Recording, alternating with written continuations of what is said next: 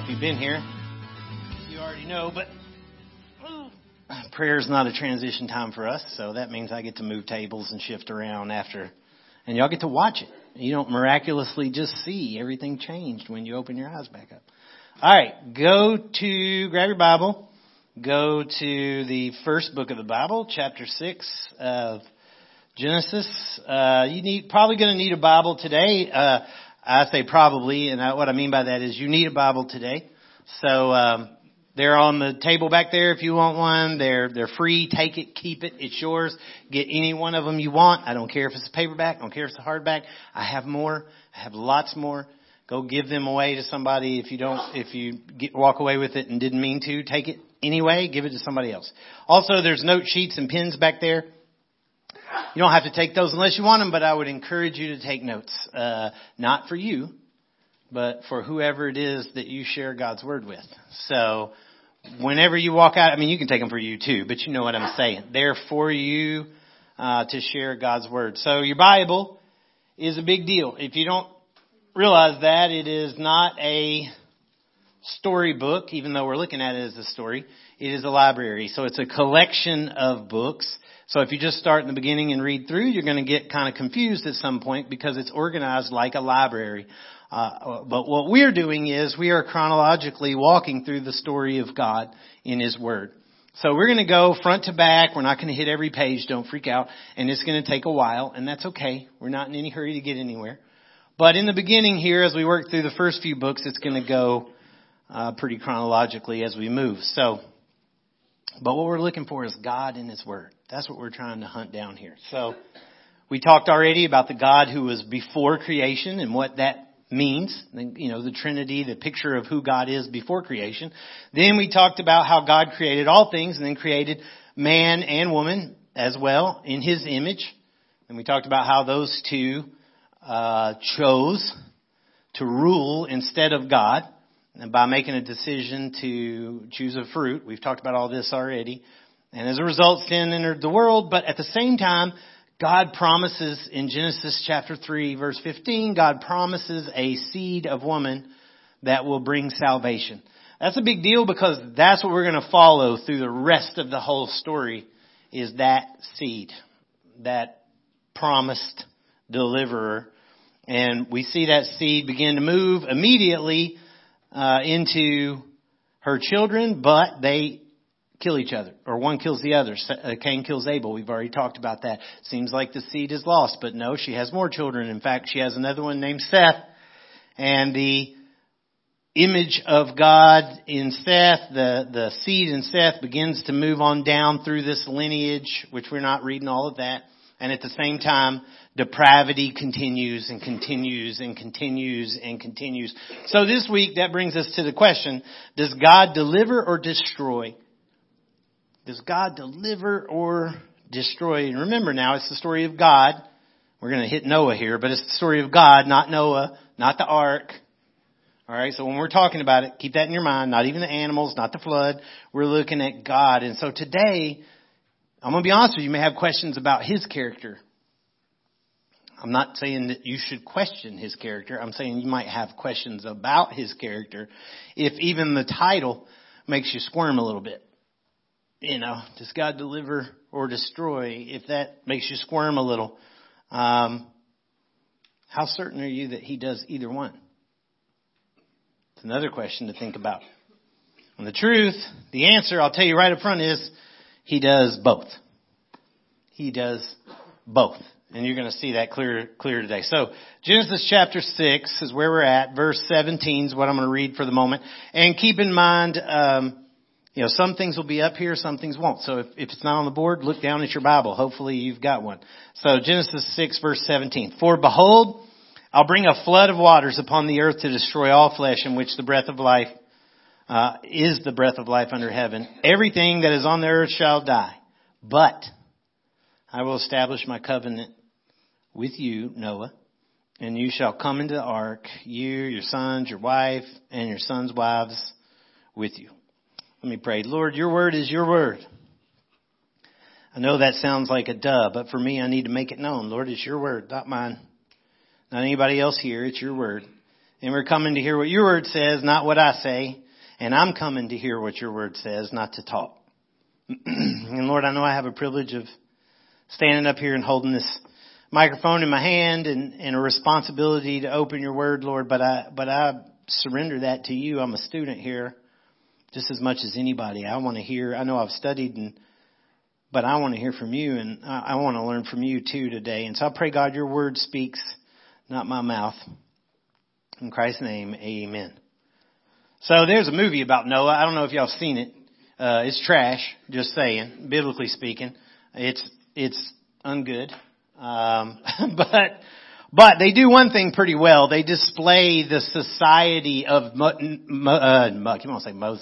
of Noah's day really nasty.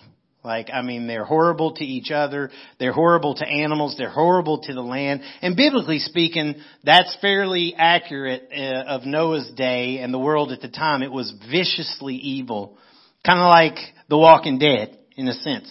Like to live during that time, if you know the show.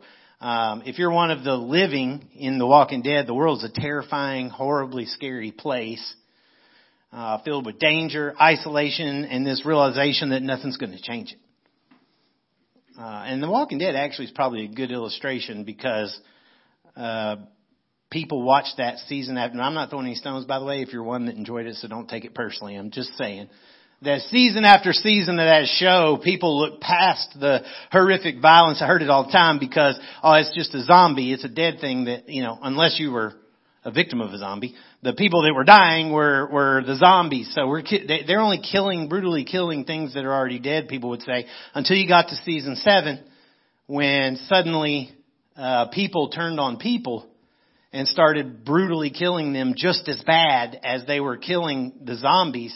And they lost some fan base as a result of that, but it didn't stop them from getting to season 11 and counting, and whatever other spin-off series that they've had since then. So this is what depravity means. This is what depravity means. It's moving from killing the walking dead to killing the walking living.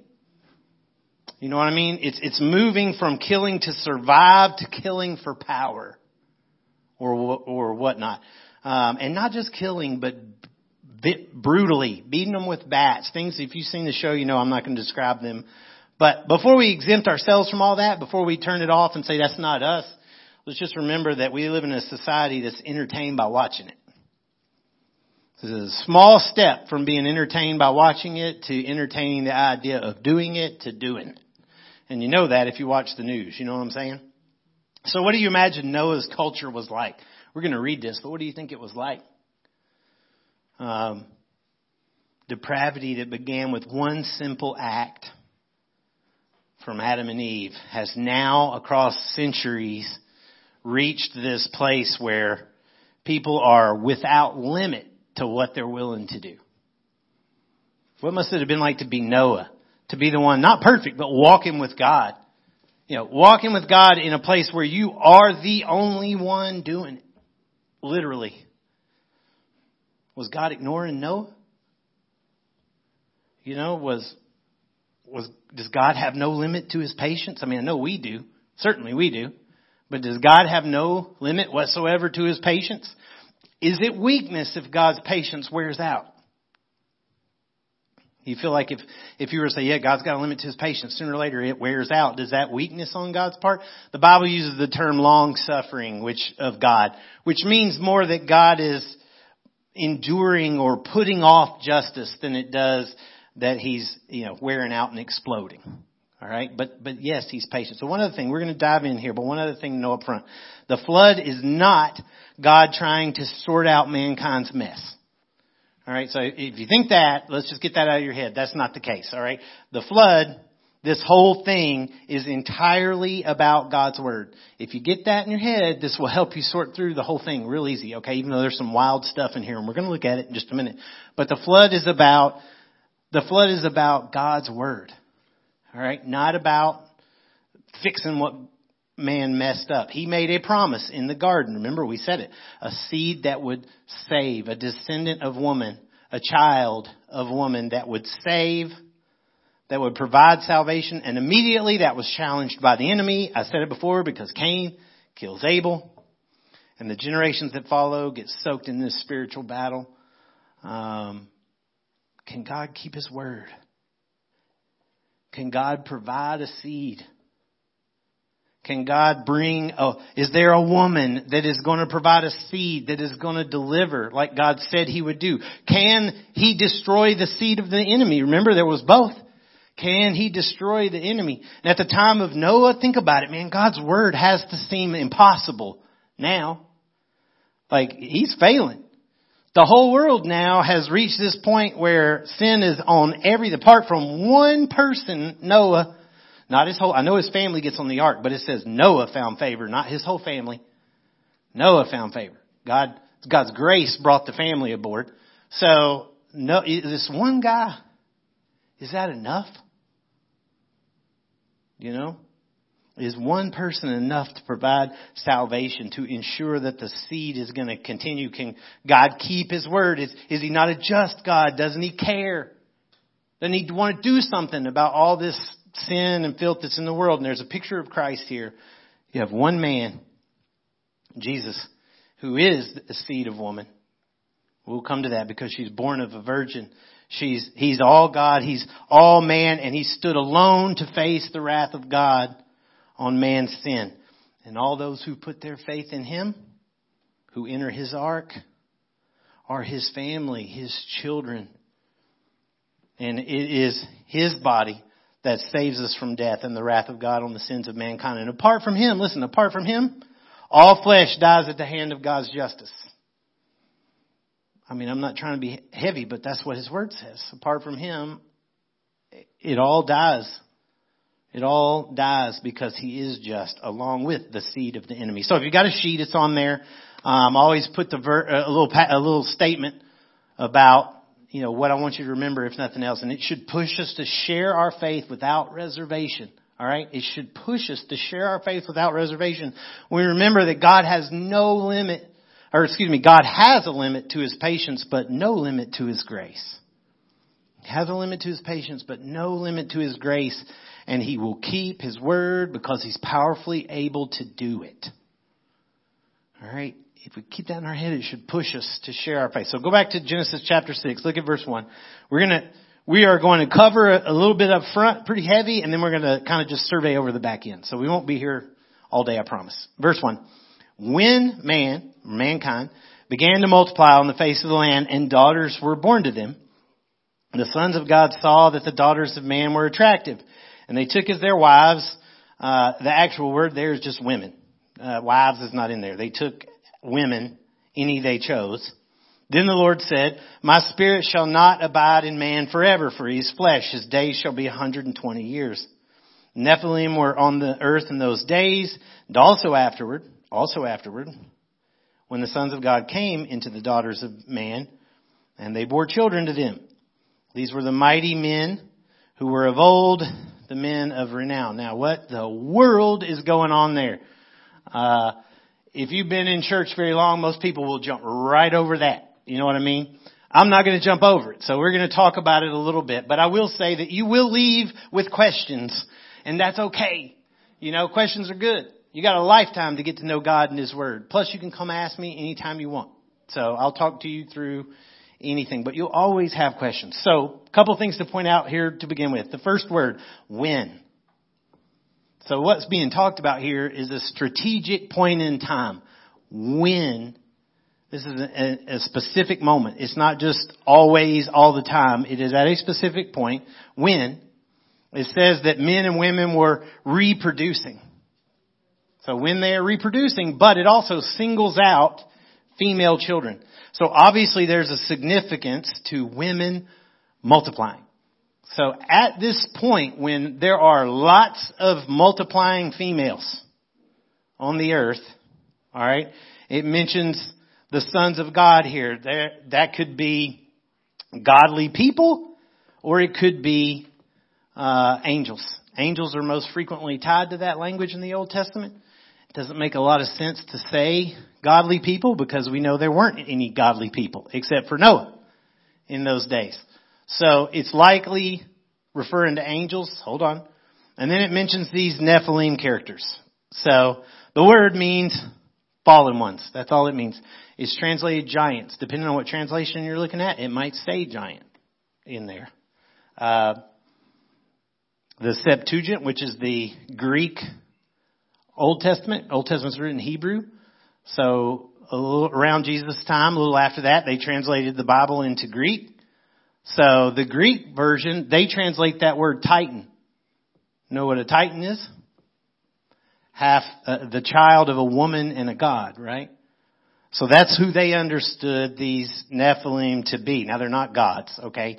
But that's what they understood them to be. 2 Peter 2 and Jude, I'm not going to there. You can look it up in your own time. But they both talk about angels being chained in gloomy darkness from the days of Noah because they left their position of authority and engaged in acts sexual in nature, is what it says. So what am I saying? What's going on here? Am I saying that demons or fallen angels impregnated women? How and why would that happen? Did they possess men, or did they actually physically appear as a man and do this? And how does that even work? Am I saying all of that? I'm reading what it says. That's what I'm doing. I can tell you right now that this is one of the most bizarre and twisted things, and people love to go all over the place with it. But we don't have to go all over the place with it. We just read it. If you think the Bible's not full of wonder, you're crazy. He split a sea, stood up on both sides. You know, he created everything out of nothing. Don't be weirded out by things that are awesome in his word. Okay, let it like excite you that there's more there. So how, why, what's going on here? Well, the how I can't answer. How this occurred, I can't answer. But I can suggest a reason why it would have happened. To stop the seed. Or maybe to produce their own seed. You remember back in Genesis 3:15, the prophecy or the promise was her seed against the seed of the enemy? Maybe that's what they're doing, because again, notice that this occurred when daughters were being born everywhere. The opportunity for the seed is multiplying exponentially. That's what it's pointing out to you. Why else would they care that there were women being born all over the place? It's being tied back to that original thing. And I think that's what's going on here. Either way, we know that there were giants. Without a doubt. We know that. Because the Bible talks about them multiple times. Not 50-foot tall monsters like you see, in sci-fi movies. To a 5-foot man, a 9-foot man is almost twice the size. That would make him a giant. Right? It didn't have to be superhuman. In fact, they weren't superhuman. They were just very large. We have the same thing today. It's called gigantism. It is a defect in the DNA of someone. It's a genetic disease. Typically, they hurt, ache, and die young. It doesn't make them supermen, but it does make them unusually tall. And these same dudes, Nephilim, were there centuries later when the people of Israel scout out the promised land. I can show you a handful, but I'll only show you a couple. In Numbers chapter 13, this is centuries later. In verse 32, it says, these scouts, these spies who went and looked at the promised land, they brought to the people of Israel a bad report of the land that they had spied out, saying, the land through which we have gone to spy out is a land that devours its inhabitants. Look at this. And all the people that we saw in it are of what? Great height. And there we saw the Nephilim, same dudes, the sons of Enoch who come from the Nephilim. So it's descendants. And we seem to ourselves like grasshoppers, so we seem to them. So he's telling you that these descendants of the Nephilim, the same guys, were there. They weren't Hercules or nothing. They were just giants. And he describes them as being of great height. So obviously you know of Goliath. That's the one that should come right to your brain, David and Goliath, right? Well, David and his men fought other giants too from the same place. I give you this really quick. 2 Samuel 21, verse 15. This is well after the promised land. This is centuries after what I had just read. There was war again between the Philistines and Israel, and David went down together with his servants, and they fought against the Philistines. And David grew weary, and Ishbi-Benob of one of the what? Descendants of the giants. It's not up there. This one you'd have to look up. So one of the descendants of the giants. Verse 18. After this, there was again war with the Philistines. Then Sibbecai the Hushite struck down Saph, who was one of the descendants of the giants. Verse 20. There was again war with Goth, where there was a man of great stature, who had 6 fingers and 6 hands, and 6 fingers on one hand and 6 toes. It says, and he was a descendant of the giant. Verse 22. These 4 were descended from the giants in Gath, and they fell by the hand of David and his servants. So, point being, whatever it was on the other side of the ark, it came through. So, it was probably a defect in DNA or something like that. Maybe it was in one of his children. I don't know, but it came through. So, all I'm trying to say by all that is they're not rock monsters if you've seen the movie. You know what I'm saying? They're not aliens from outer space. They were people, okay? Were they the product of angels and women? That one I don't know. There's evidence there to support that could be what's happening. There's a good argument for it, but it doesn't have to be that. It doesn't even matter. Okay? It doesn't even matter. The point being that the world is incredibly wicked and the issue is the seed of woman. That's the issue. Alright? So verse 5. The Lord saw that the wickedness or the evil of man was great in the earth. Now that doesn't mean every continent because there's not that many people on the earth yet. Alright? And that every intention of the thoughts of his heart was only evil continually. You want a definition of what the word depravity means? There you go. Every intention of the thoughts of his heart was only evil continually. And by the way, quick note, this doesn't reset, the flood doesn't reset and make everybody good again. Because in Genesis 8, verse 21, after the flood, it says the Lord said in his heart, I will never again curse the ground because of man. Look, for the intention of man's heart is evil from his youth. Neither will I strike down every living creature as I've done. So he's saying even after the flood, they're still evil from their youth in their heart. Point is, in all cases, before the flood, after the flood, from Adam all the way to us, salvation is by grace alone because all hearts are evil. Evil just means self-seeking. Like we're not looking to honor God with our life apart from Christ. We're not looking to honor God with our life. Verse 6. And the Lord regretted that he'd made man on the earth and it grieved him to his heart. This is cool now before you get all twisted up. What does that tell you about God? Yeah, he's got feelings, man. That's what's up. He's got feelings. Don't get twisted about like he makes mistakes. That's not what he's saying. He's telling you he's got feelings. This is his story, remember, not ours. Does God grieve? Yeah, man. Does God regret? It says it there. There's other verses that tell us he doesn't regret like men do. He's not a man that he should regret. He doesn't regret the same way. The point is that God's free to make decisions and to see them through. And if he changes his mind or changes his direction, it's in his design to do so. That's what it means. He can't be coerced. He can't be begged down. You know, he can't be bribed. That's the idea. And the regret here expresses the depth of his feeling, not failure. It's telling you the depth of his feeling. It's giving you something of how God feels. It's not addressing failure and grieving is not an admission of failure either. Grieving is not any kind of failure. Grieving is the same thing. It's an admission of feelings like God feels. To grieve or feel displeased does not mean you failed.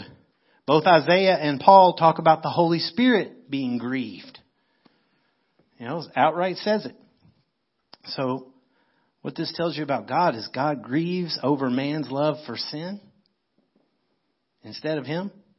He grieves over his judgment that must be against them for their sin because he is a just God and he said so. The day you eat of it, you will what? Die. He said so. Verse 7. So the Lord said, I will blot out man whom I have created from the face of the land, man and animals and creeping things and birds of heavens.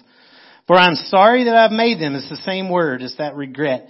But Noah found favor in the eyes of the Lord. That's such an awesome statement. But Noah found favor in the eyes of the Lord. It doesn't say, but Noah was perfect. It doesn't say, but Noah earned the right to.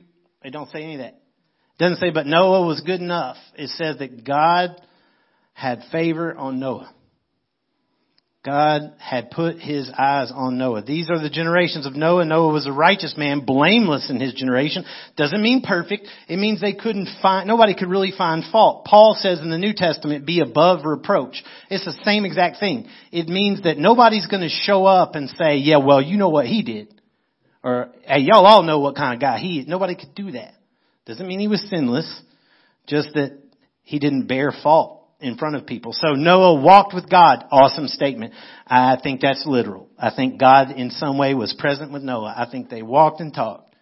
I don't know what that looked like, but that's what I think. And Noah had 3 sons, Shem, Ham, and Japheth, verse 11. Now, the earth was corrupt in God's sight.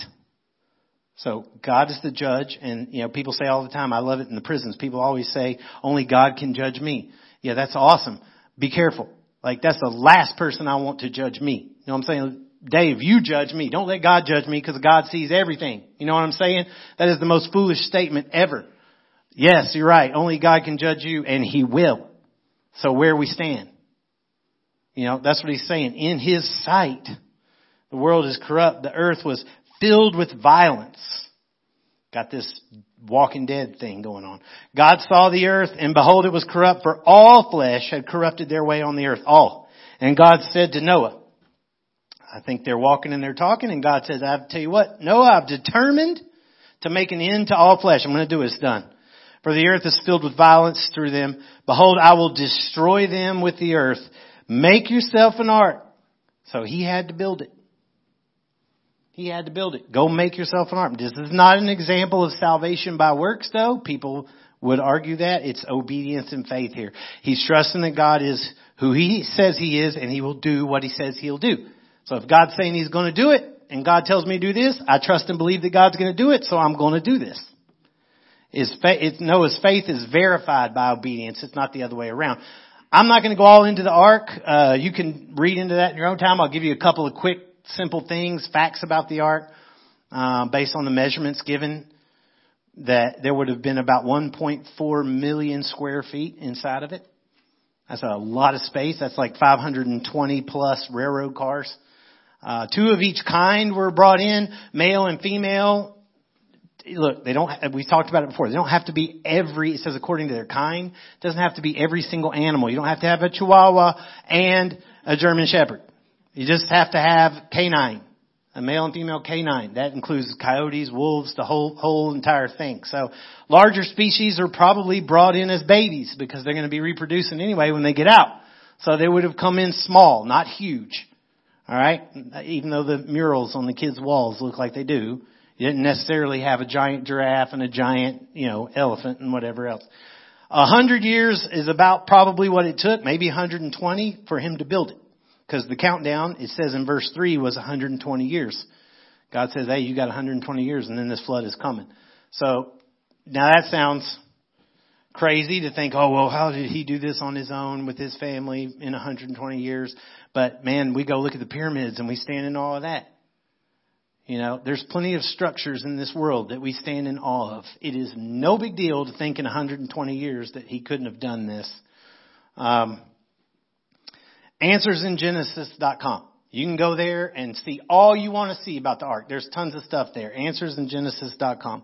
But our focus is the story of God here again, not the ark. So look at verse 17, chapter 6. For behold, God will bring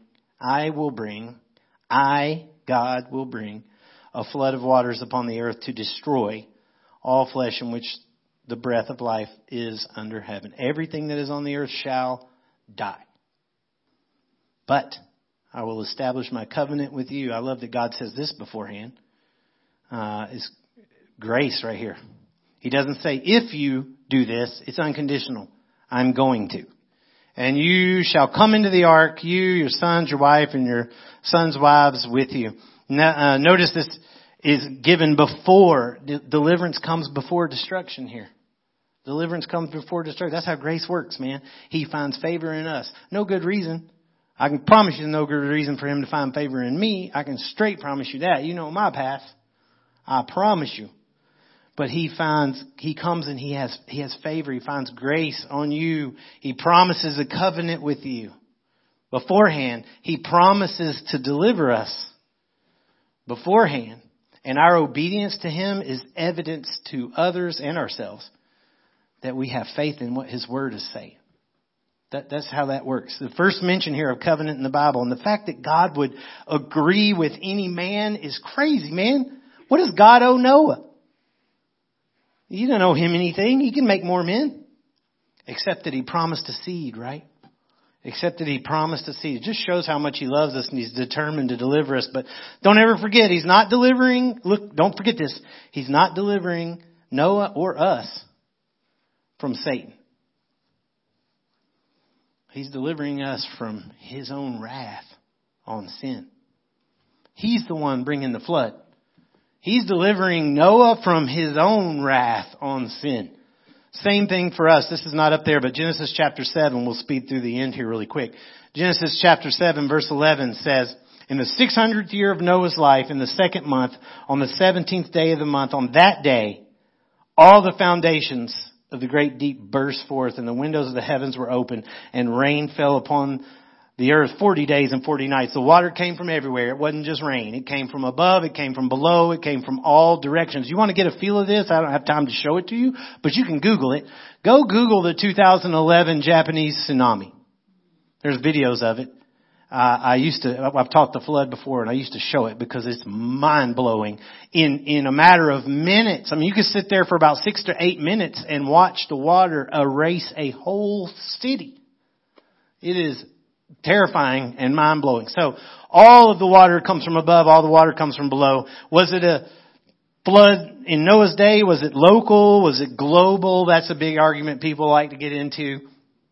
If you trust what God's word says, he says plain and simple in verse 17 of chapter 7 that the flood was for 40 days on the earth. The waters increased and bore up the ark, and it rose high above the earth.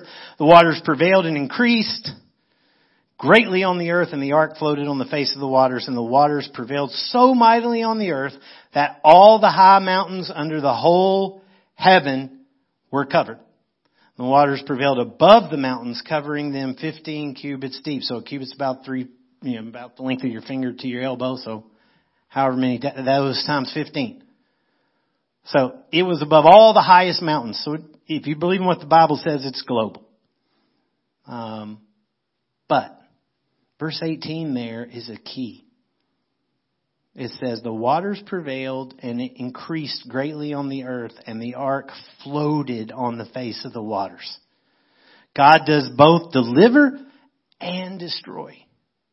You see that? The same waters that killed also carried them to safety. That's what he's saying.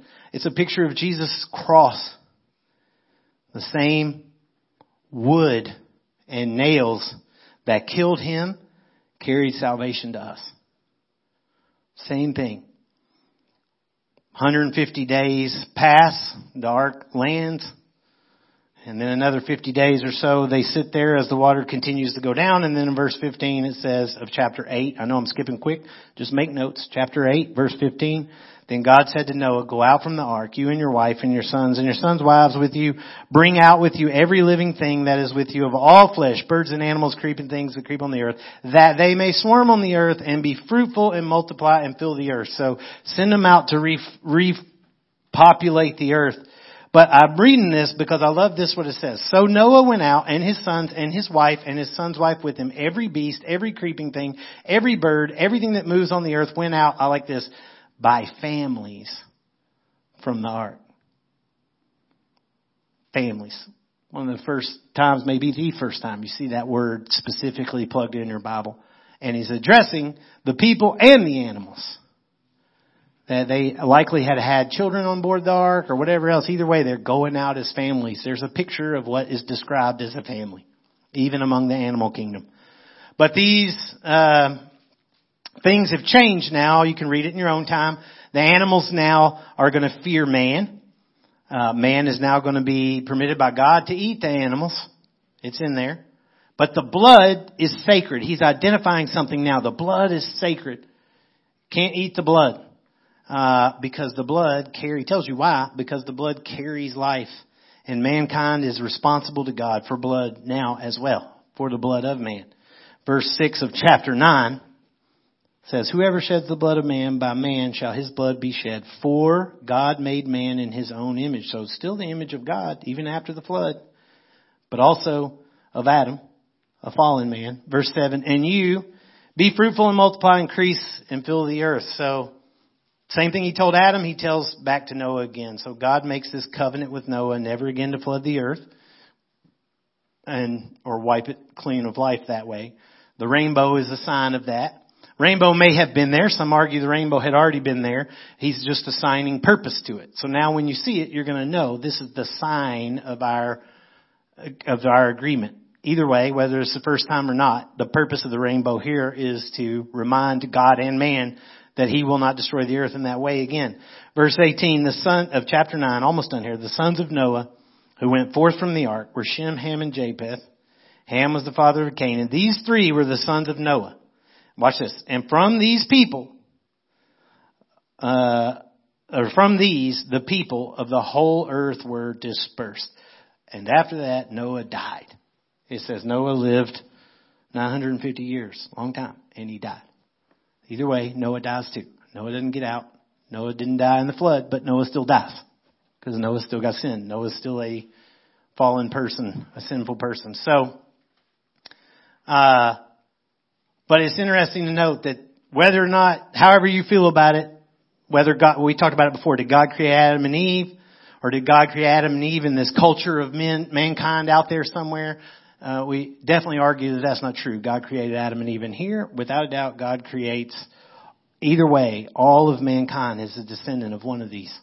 So if you trace your heritage back far enough, you're going to go all the way back to one of these guys and then to Noah, and back through. So the seed continues. So the real important thing here, we're close up here.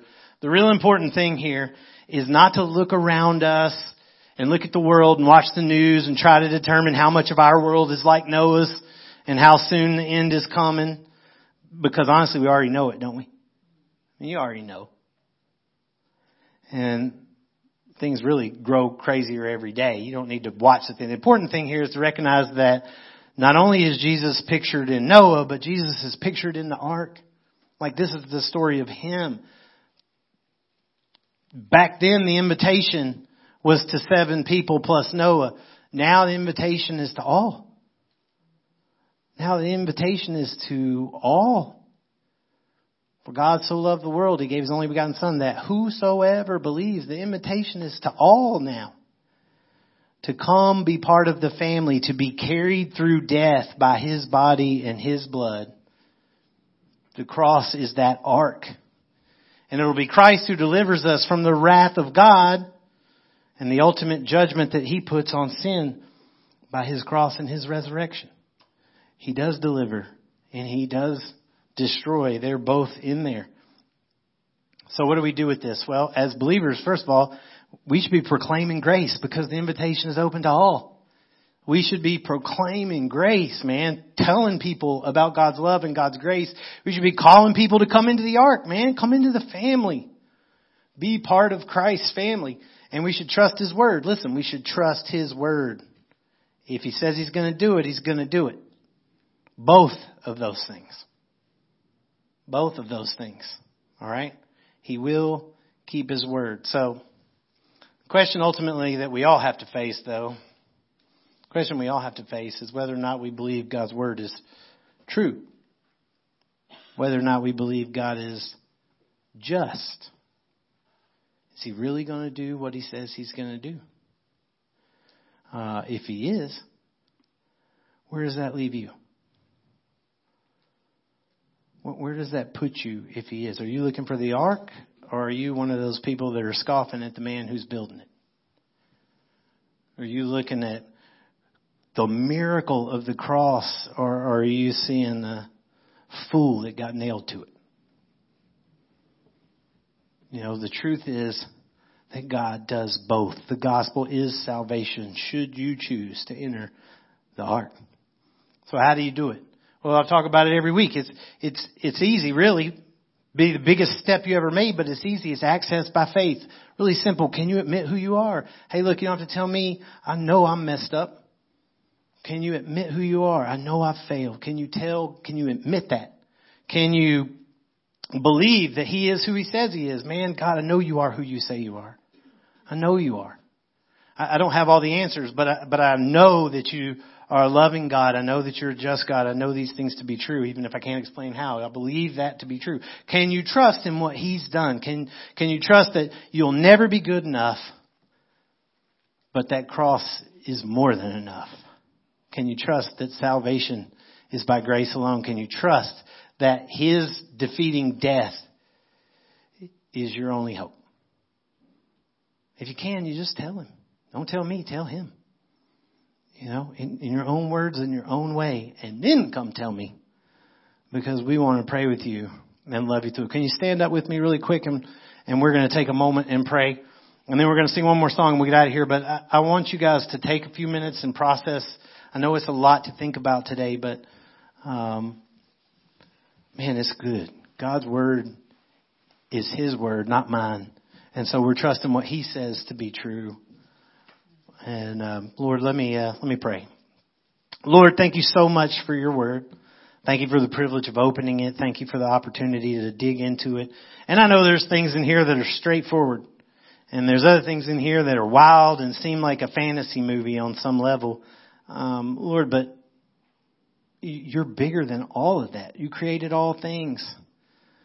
You are an awesome, amazing God. And some things that we like to believe are fantasy are based in truth.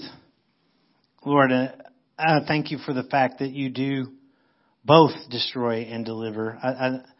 I hesitate to say thank you for destruction, but I say thank you for justice. Thank you for the fact that I know I can trust you to do the right thing and to be just. And God, thank you for grace.